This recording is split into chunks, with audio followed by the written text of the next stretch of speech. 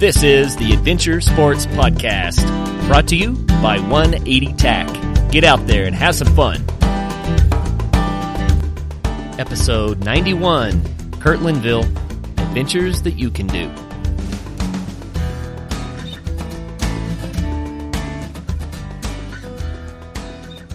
Hello and welcome to the Adventure Sports Podcast. This is your host, Kurt Linville.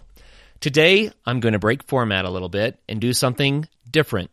You know, we've had a lot of amazing guests on our show, and it's been a really exciting time to get to know people who have dog sledded around the Arctic Circle, or ventured to the North Pole and back, or completed winter ascents of Denali. We've had people that have climbed thousands of peaks all over the world. We've had ultramarathoners who run hundreds of miles on multi-day races. We've had people that have thru-hiked thousands of miles over the Continental Divide Trail, or the Appalachian Trail, or the Pacific Crest Trail, or even all three. We've had guests who have biked over 60,000 miles all around the world. We've had guests who have motorcycled throughout the world, going through countries in South America and Africa and Asia, and it's just been an amazing, amazing ride to get to enjoy all of these guests. We even had an astronaut who's been to space many times. But all of these things have something in common. They're not very approachable for the average person. Now, I believe that almost anyone can do and succeed at almost any of these adventures, given time and tenacity and desire and stick-to-itiveness. You too can be someone who maybe has been to the South Pole and back. But what about those approachable adventures? What about the doable adventures that we could do right now, anytime, any day? This show is dedicated to the everyday adventures. At the end of the show, I'm going to share a list of 5 really accessible adventures, just some ideas that you might want to try by yourself, with a friend, with your family, just something to shake up the day-to-day grind a little bit and have a new experience. You never know where it might lead you. But first, I want to talk to you about some of my more common adventures. Now, I've really been blessed in this life that I've had the opportunity to do some really fun adventures, and I'm humbled by that. But you know, I love to get out there and I love to see what I can do and what I can experience. You know, I've climbed dozens of Colorado's 14,000-foot peaks. I've been skydiving, I've scuba dived in rivers, lakes, caves, and oceans. I've done 500-mile bike trips. I've done backpacking trips to remote high-mountain wildernesses. I've done adventure travel through Kenya and British Columbia, and even circumnavigated the North American continent in a 1968 Volkswagen when I was 17. I've done canoe trips and whitewater kayaking and rafting and winter camping, snow caving in the Rocky Mountains. But I wanted to share with you a few stories that were just more common and perhaps in some ways more meaningful. The first story is about a cave and a waterfall and grills and fireflies. I had a great friend named Michelle back in college, and one day we decided to go on a drive and see what we could find, and we ended up in a state park in Arkansas. And at this state park, there was a cave, and we had to go in and see it, of course. So we grabbed a couple of flashlights and started hiking back in this cave. Now, this was not a cave with sidewalks and handrails. This was just an open cave that you could kind of explore, and it didn't go that far. You know, it went several hundred yards, maybe a quarter mile back into a mountain. And we got way back to the very end of this cave, to the dead end, the big rock pile that blocked our forward progress, and we turned out the flashlights. Now, I don't know if you've ever seen darkness like this darkness. Unless you have turned out the lights deep in a cave, you probably haven't. It is so dark that there is absolutely nothing that you can see. And we decided, knowing that we'd hiked through the cave already, it wasn't dangerous, that we would try to hike out of the cave without using our lights. I know it sounds crazy, but it was just an idea, a sense of adventure that we wanted to try. And so we put our hands out in front of us and started walking in the general direction of what we thought the exit might be. And we couldn't see anything, of course, but our hands would touch a wall. And it was really surprising because as I touched and felt the wall, I began to see it. Now, I knew I couldn't really see it. It was an illusion, but my mind formed the image of the wall as I touched it, just like our mind forms the image out of the little neuron signals that travel from our eyes to our brain. We see without our eyes. The proof of this is when you dream at night. You see clearly in your dreams with your eyes closed tight. Our mind is what really sees, and as we would touch the rocks, they would form in front of us, even though it was still pitch black. But we really felt like we could see them, and it was amazing. And so we continued on stumbling in the dark and feeling our way out of this cave for probably 45 minutes or more, and finally got close enough to the entrance that we had some natural light. It was surprising when we did get to the light how bright it was, but also how different it felt. I don't know really how to describe it. Maybe there's some amazing food that you've never ever tasted, and when you try it for the first time and there's an explosion of flavor in your mouth and your senses are just on alert because of this amazing sensation that you're having. Well, that's what the light was like. We take life for granted.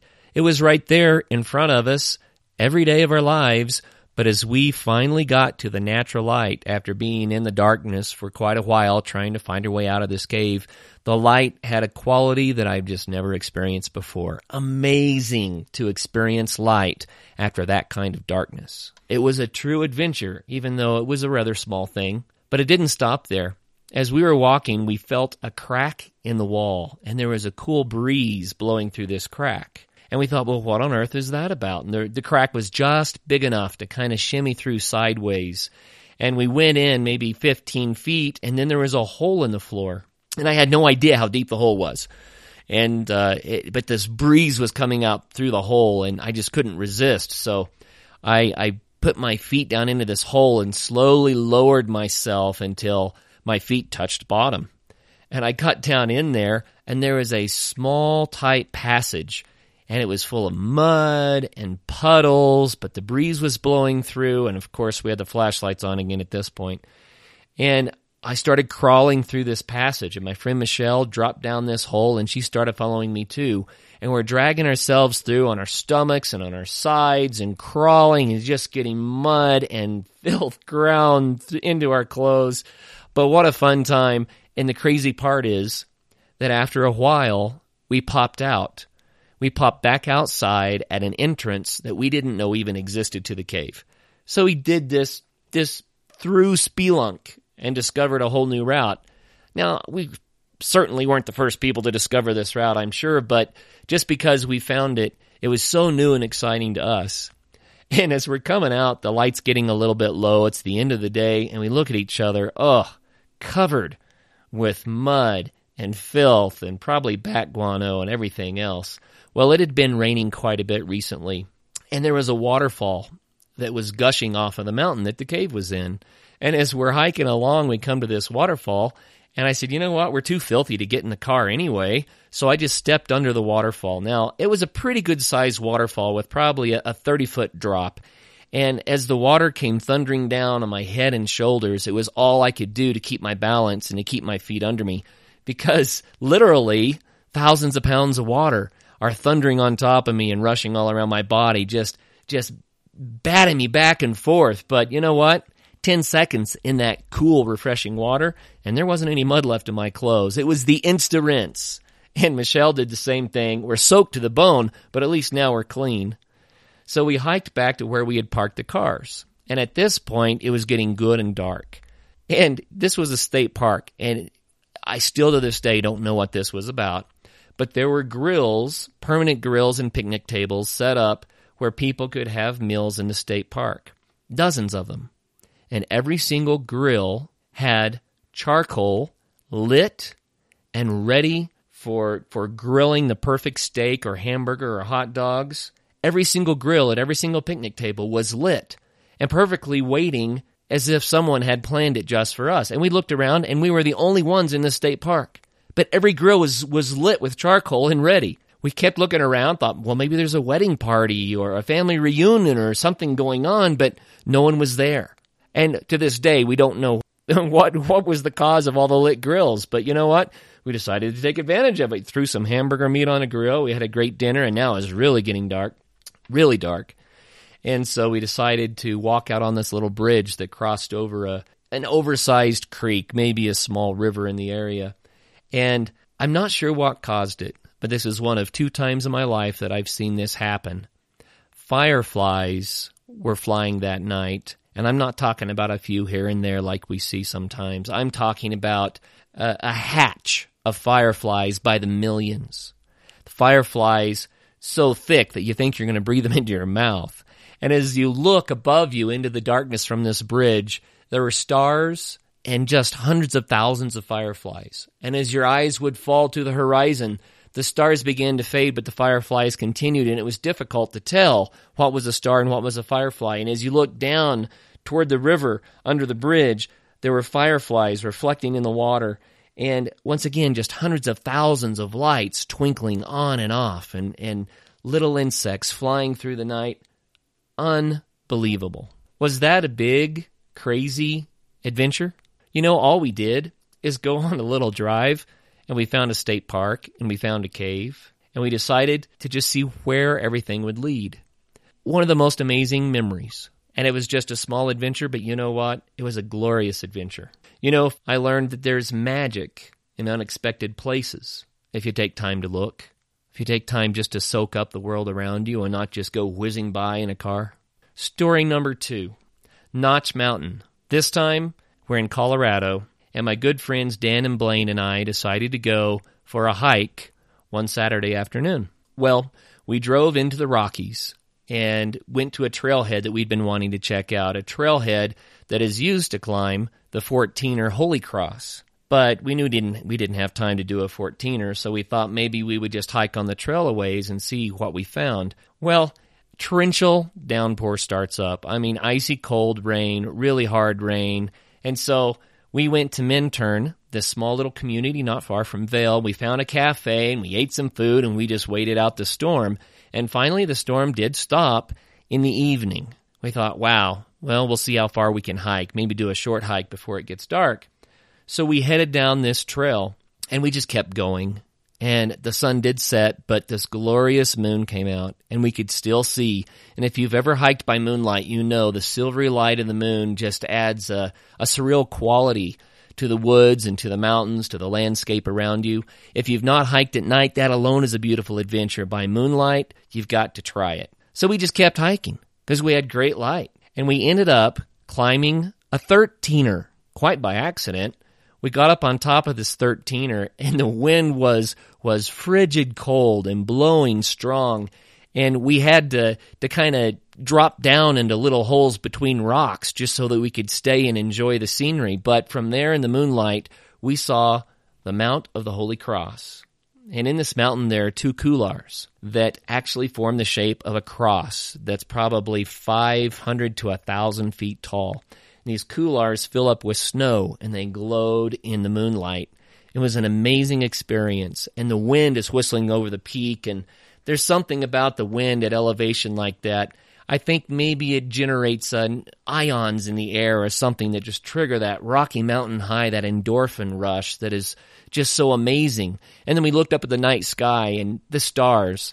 We could see thousands of more stars, thousands of times more stars than you can see from your average town. Just stars so thick that it almost looks like the sky is foggy with stars. And we enjoyed the stars, we enjoyed the view of Mount of the Holy Cross, we were enjoying the moonlight, couldn't believe that we summited something this high. We started back down, and you guessed it, the moon sat, and the clouds rolled back in, the stars were gone. Another darkness story. Now, I'm not exaggerating, it was not as dark as the cave, but it was so dark that you could not see your hand in front of your face, and I know that people say that, but it's not an exaggeration. I tried. Literally, we couldn't see our hands in front of our faces. The good news is we had a pretty good trail, and if you stepped off the trail, there was a lot of brush and undergrowth, so you would immediately realize that you weren't on the rocky trail anymore. And so we started feeling our way mile after mile, hour after hour, down this 13,000-foot peak into the forest.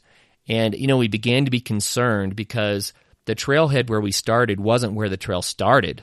It was just a place where you could jump onto a trail that went right on by the parking lot. And it was so dark, we didn't expect we'd be able to see the cars. But somehow, as we got to the trailhead, there was just enough light that got through the clouds that we saw a reflection, and we looked, and sure enough, the cars were there. So we finally got back to the cars. I don't know. It was probably midnight. And was it wise to take off on that length of a hike that late at night without flashlights and without gear to spend the night and all that kind of stuff? No, it was probably pretty stupid. But you know what? We made an amazing, amazing memory. And Dan and Blaine, thank you for that time. That was a great time. You know, the challenge of that, when you don't know whether to keep going or to stop, when you don't know really where you're going because you can't even see, and your mind starts to imagine that you see things that maybe you do, maybe you don't. Was that a bear? Was that an elk? Was that a moose? Was that a mountain lion? Was that a sound? Was that a squirrel? Or was that something more nefarious? And the biggest challenge of that adventure, I think, was just to carefully keep going until we got back to the car, got back to a place where we could have shelter. And anyway, I learned from that sometimes when the way is lost, the best thing you can do is carefully and wisely keep seeking out what life has to hold for you.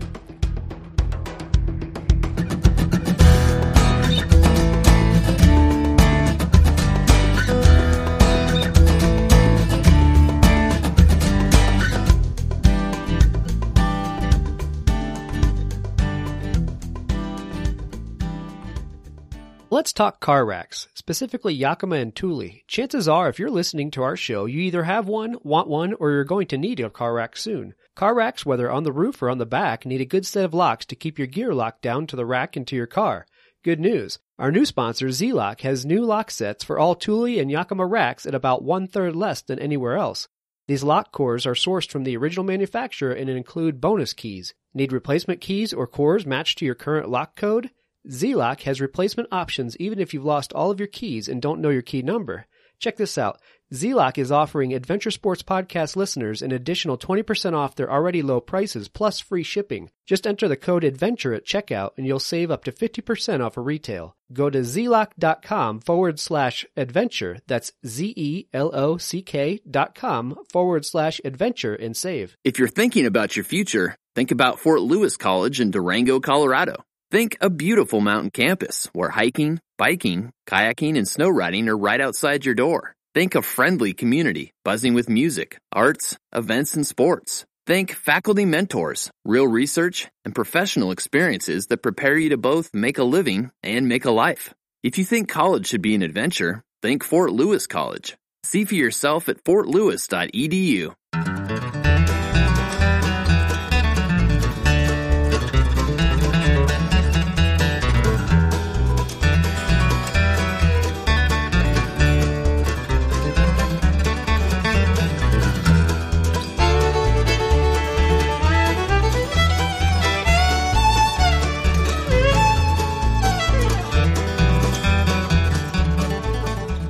Story number 3, Wildlife Area Camp.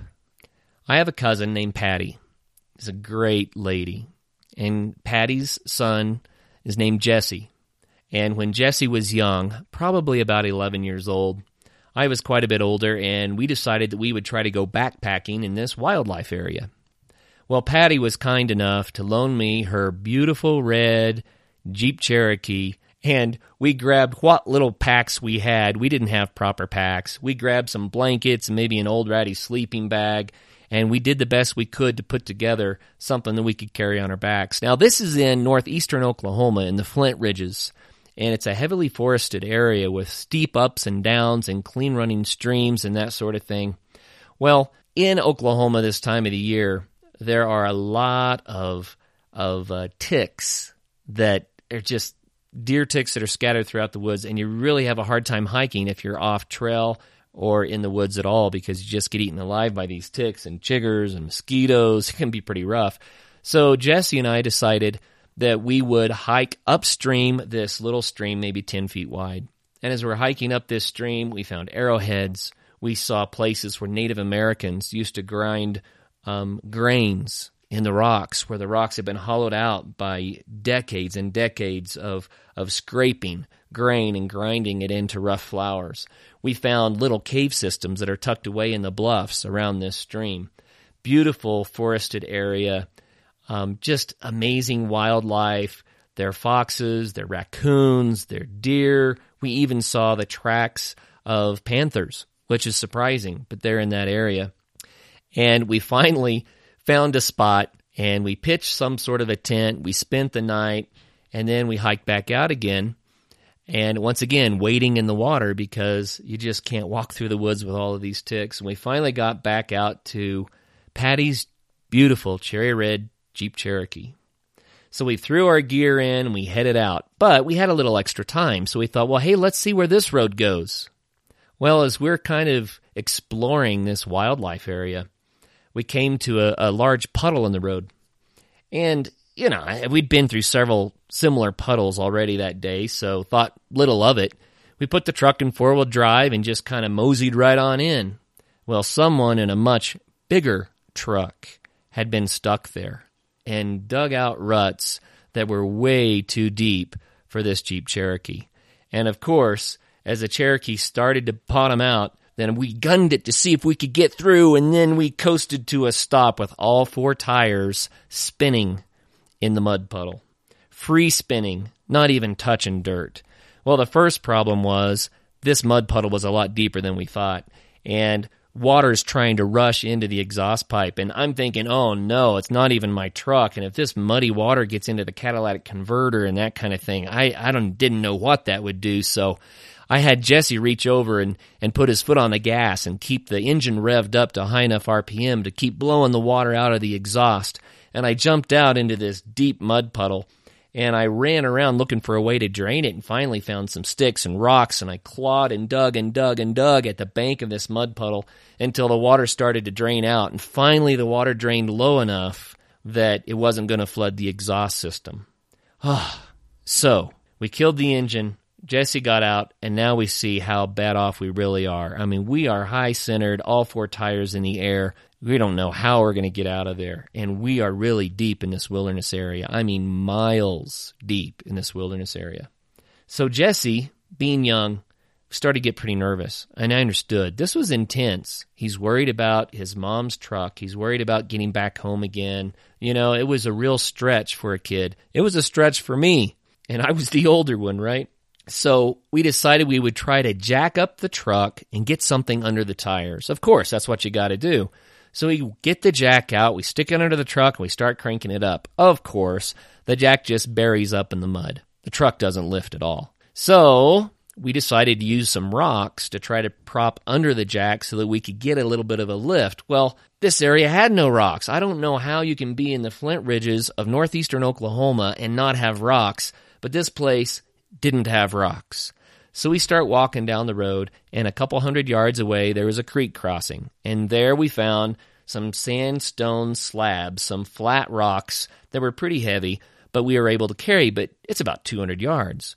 So we carry some rocks back. We put one under the jack, we try to jack up the truck, and the rock buries in this soft mud. Wow. So then we put another rock, we bury that rock, and another rock, we bury that rock, and finally the rocks found something solid deep in this mud and were able to start lifting the truck. Hours have passed. Now we need rocks to fill up the trenches and to get under the tires. More trips to the creek. 200 yards there, 200 yards back, carrying 30, 40, 50, 60, 80 pounds at a time, back and forth and back and forth and back and forth. And you know what? It wasn't working. There's no way that we're going to get this Jeep out of there without another vehicle to pull us, a winch, a wrecker, something. We finally realize we are totally stuck. And now it's becoming late afternoon. I knew that Patty was going to be worried sick because we were supposed to be home already. And Jesse was scared. And I said, Jesse, this is going to be all right. We're going to just hike out of here to a highway somewhere, find someone that can help us out, and then everything will be okay. So we grabbed some food and some water, what we had, and we decided to hike west. It was kind of a roll of the dice, actually, because we really didn't know where we were. We just knew that there was a highway west, and we didn't know how far it was, but we were guessing that we were closer to that highway than we were to any other major road. Now, there was no road that went west. There was no trail that went west. there was only this thick Flint Ridge overgrowth forest that we had to hike through with all the ticks. And as we started hiking in, the ticks started dropping on us. And without exaggerating, again, I would reach down and pull a tick off and flick it off of me, and another would drop on, and I'd flick it off, and Jesse's doing the same thing. So as we walk, we're just flicking off ticks at about a rate of 1 tick a second or every 2 seconds or something like that. And we hiked for hour after hour after hour. The highway was not nearly as close as we had hoped that it might be. The sun set, and the moon came up, and we continued hiking with the moon at our back so we would keep going west. And thousands and thousands of ticks all over us. And in the dark, of course, we can't even see to take them off. So they're biting us and burrowing into our skin. And, what a mess. But finally, at about 11 o'clock at night, we broke out onto a 2-lane highway. Never thought a strip of asphalt looked so good in my entire life. And some cars went by, and we tried to flag them down, and you know what? People weren't stopping. But finally, a lady stopped. A lady traveling alone stopped and said, "You reminded me of my boys." I thought, wow, the men that just drove right by and didn't stop. But this lady took the risk to help us. And these 2 exhausted and muddy and tick-infested guys were invited right into her truck, and she drove us to the nearest phone. She offered to take us home and feed us, but we said no thanks. We called for help, and we finally were able to get home again. Patty was relieved, but her truck is still stuck in the middle of the wilderness area. And you know what? I probably deserved a good lashing with her tongue, but she was kind. She was forgiving. And she was happy to see that Jesse and I, that we were okay. And the next day, I cleaned up and went back into this wilderness area with my uncle, with his truck and a chain. And we pulled the Jeep Cherokee out of the mud hole and drove it back, cleaned it up, and delivered it back to Patty. And you know what? That was far more adventure than we bargained for. It was supposed to be a simple little hike through a stream and an overnighter, but instead it turned into quite the adventure to try to find our way out of there. But we learned some amazing things. For one, I had a fantastic experience with my cousin Jesse. Fine young man, a guy that is just a kid to be proud of. And Jesse learned what perseverance and tenacity was about, and he learned that if you keep going, then things can work out. And I learned a lot about caring for those in need from that lady who stopped and picked us up along that lonely highway at 11 o'clock at night.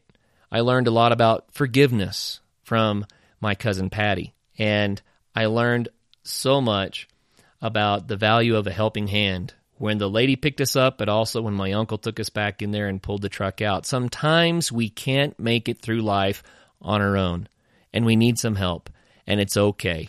And as we reach out and ask for help, and others are able to help, then they're blessed, and they become a little part of the adventure too. You know, one other thing that I ought to mention about this camping trip with Jesse is that several years later, Jesse was driving his old truck down the highway, and a drunk driver swerved into his lane and hit him head on. And Jesse's old truck didn't have seat belts. It didn't have airbags. And Jesse went off on life's greatest adventure. I'm so thankful that I had the time that I had with Jesse, to get to know him, to hike through those woods, fighting those ticks, to try to get that truck unstuck from the mud puddles, and to learn about giving and forgiveness and the value of a helping hand together. Jesse, thank you for that time. Story number 4. Now, this may not even sound like an adventure, but it was building a tool shed with my grandfather. My grandfather was a hard-working man. He drove trucks for a ready mix. And, you know, when I was in kindergarten or first grade in the summertime, when school was out, my grandfather sometimes would drive up in his big dump truck, and he'd blow that air horn. Scared me to death, but I'd come running out of the house, and I would climb the ladder, the steps, into this high, big, loud, rattly dump truck. And my grandpa would take me on a run where he would dump a load of sand for somebody, or maybe unload a load of blocks, or maybe some gravel to help someone's driveway. But man, he would be working through those gears, and man, how they would whine, and that big engine was so loud, and we were so high off the ground, and as a little kid, I just thought the whole thing was going to explode or fall apart around us, and it was an amazing thing. But one day, when I was a little older, my grandfather decided he was going to build a tool shed. Now, these days, we might go to a store and buy a prefab building for a couple $1,000s, and it's going to be flimsy metal, and we're going to try to set it up, and, you know, it's going to blow over in the first big windstorm. But my grandfather knew how to build things that lasted. Matter of fact, during the Great Depression, he had worked with the Works Progress Administration, and they had built rock bridges over rivers and streams all over northeastern Oklahoma, so that when the floods came, people could still travel, so the roads wouldn't wash out and people could get to help if they needed to. He understood the value of building something that would last. So this tool shed, first, he poured a concrete slab that was solid, slab on grade, with, you know, the wire mesh and everything inside. And then he took cement blocks and he started laying those blocks one at a time and building this oversized tool shed. And he explained to me as I was helping him how you got to set the first block straight. And that first block will determine the shape and the form of the rest of the building. That block, that cornerstone, that foundational first block sets the course for everything that follows. And then he showed me how to use carpenter's levels and how to use carpenter's squares and how to put the mortar down and to level blocks and how to sandwich blocks over the seams of other blocks so that they would be stronger together than they could ever be if they weren't part of that combined system. And everything had to be laid just perfectly level and perfectly in line using strings and trowels and mortar and blocks. And you know what? It wasn't the flimsy little shed that blows over in the first big windstorm. By the time this was done, he had a castle of a tool shed that was built to last for hundreds of years. And he organized his tools inside of that tool shed so that anything he ever needed, he could lay his hands on with one hand. You didn't have to move stuff or dig through things. Everything was laid out so you could reach and grab, just like a surgeon would have his tools laid out for a surgery. It was amazingly organized, amazingly strong, and built to last. From that, I learned about togetherness. I learned about hard work to build correctly on a firm foundation. And you know what else? That was a very long time ago, but I made memories that have lasted me for a lifetime. My grandfather taught me so many lessons about laying a true course and about how what we do now builds our own future. Now you might think, well, what kind of an adventure is that? Well, you know what? For a kid growing up in Oklahoma that just didn't know any of these things, it was an amazing adventure. Maybe the best adventure was just the time spent with my grandfather.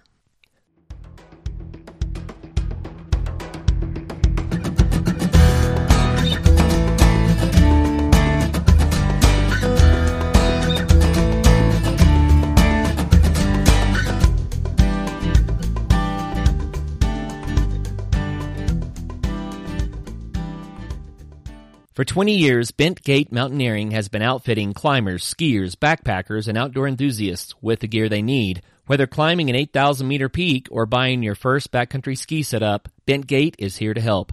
Bent Gate is continuing to offer free BC 101 sessions this winter, teaching backcountry ski, boot, and binding setup, AVI safety and beacon practice, clothing systems, and tips and tricks to make your days more enjoyable. If you don't own the gear, Bent Gate offers a full range of rental and demo equipment. Bent Gate also has free demo ski days at local resorts to give you a chance for hands-on experience. Be sure to check bentgate.com for our full product selection as well as updates on all these events. This episode of the Adventure Sports Podcast is brought to you by 180tac.com. 180tac manufactures premier backpacking and emergency products. Whether you need a backpacking stove for your week-long trek on the trail or an emergency stove for your bug-out bag, we have the tools you need. Visit www.180tac.com.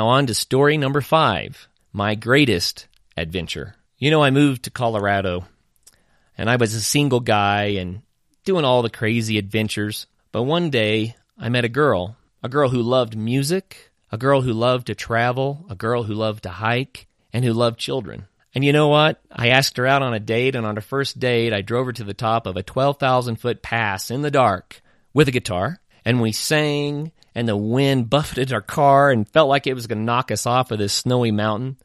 But we learned a lot about each other. And after that came countless dates where we would sit across a table and enjoy some good food, and I would just spend hours soaking up her eyes and exploring our dreams, getting to know each other. And I have to admit, I fell pretty hard for her. And it took her a while to warm up to me. But eventually, I did buy her a ring, and I drove her up a snowy pass again, but this time in the daylight.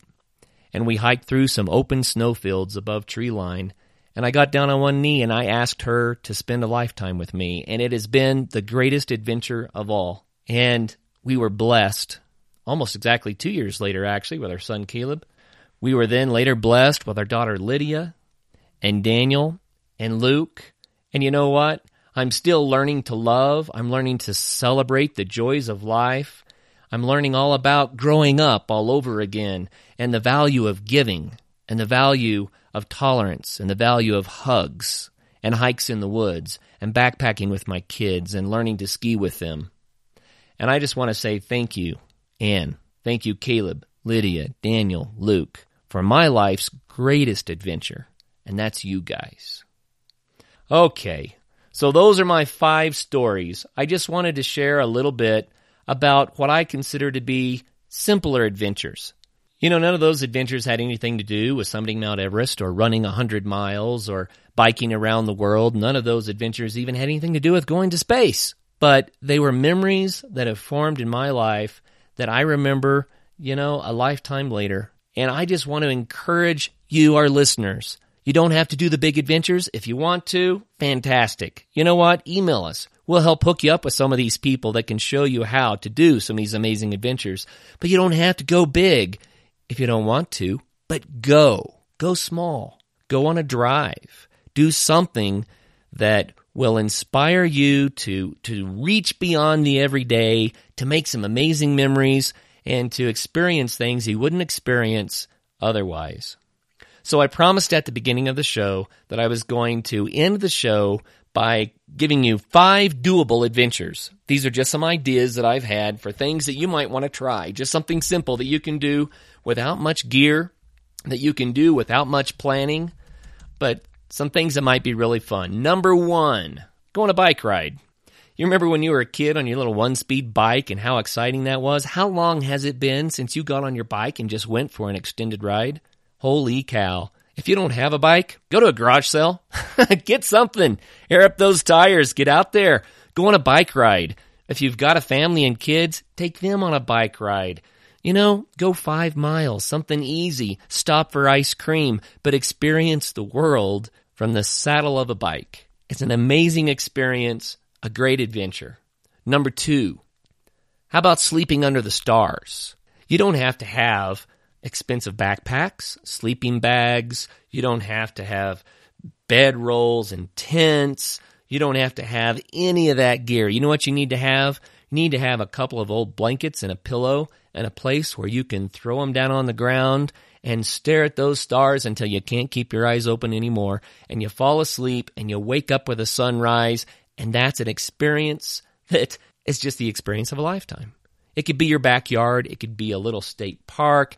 It could be a trail through the woods. It could be a forest area. It could be a beach. Wherever it is, grab that old blanket and grab a friend or your kids or your wife and just go out there and stare at the stars and tell stories and fall asleep there. Number 3, take a weekend road trip to some small town that you've never visited and try to learn everything you can about its history, its people, its commerce, and its rhythm. There are amazing experiences to be had by going to a small farming community somewhere. Pick a town on the map you don't know anything about and look it up. Find out why that town is there, and then go there and see if there's a little museum and walk through their city square and visit with some of the people sitting on the bench and find out their story. Make a friend and learn as much as you can about that town and about why the people live there and about what they do there, and experience just a simple weekend road trip. You might be blown away by how adventurous that can be. Number 4, this is a really simple one, but one that I love. Next time there's a warm summer rain or a beautiful winter snow, go outside and take a long walk with someone you care about. Walk in that rain and get soaked to the bone. Walk in that snow until your fingers turn cold and blue and your teeth start to chatter, and feel the snow fall on your eyelashes. You know, I have to tell a little side story here. Some neighbors called me up one day when my son was about 2 years old, and they said, "Hey, we're going to go for a walk in this snowstorm." And of course, we're in the mountains. I said, okay. So I grabbed my son and I bundled him up layer after layer after layer so he could be warm. I grabbed a toboggan and I put him in it so I could pull him along. And we went for a long hike up the mountain, through the roads, by all the houses in the neighborhood where we live. And finally, Caleb started to get cold. And I said, all right, well, I better get home. But the beautiful thing was we'd been walking mostly uphill. So I grabbed a stick that I could use as a brake, and I jumped down in that toboggan with my 2-year-old son. And you know what? We went flying down the road. There were no cars. The plows hadn't been through yet. I don't know how fast we were going, but I do know that the snow was flying in our faces so badly that I had to cover Caleb's face to keep the snow out of his eyes. And we tobogganed, I kid you not, for probably 2 to 3 miles nonstop, the longest toboggan run of my life. Caleb's laughing. We're having the greatest fun. And you know what? It's just because we decided to take a walk in the snow. Made an amazing memory. Take a walk in the summer rain. Take a walk in the winter snow. Don't let the weather keep you indoors. Get out there and experience it and make a memory that you can carry with you for years to come. And number 5, another amazing adventure, and maybe one that you've never thought of as an adventure before. Help someone in need. Go find somebody who's having a rough spot in life and offer a helping hand. Find a place where you can go and help someone who has needs greater than yours, and I promise you, it will be one of life's greatest adventures. Well, I told you that I was going to break the format. This isn't the standard show. Thank you for bearing with me while you listen to all of my ramblings, but I just really wanted to connect with the listeners on a new level, on a level that was more approachable, and talk about adventures that everybody can have. And I want to encourage you to go out and have those adventures. Be active. Experience nature. Connect with this planet. Connect with the weather and the sunshine. Connect with the seasons. Connect with the way that the light changes throughout the day. Connect with the quality of the air and the temperature and the wind. Connect with that rain and that snow. Get out there and see what this crazy world is about and take a friend along. Have fun. Make memories. And you never know how valuable those memories may be at some point in the future. Well, until next time, get out there and have some fun.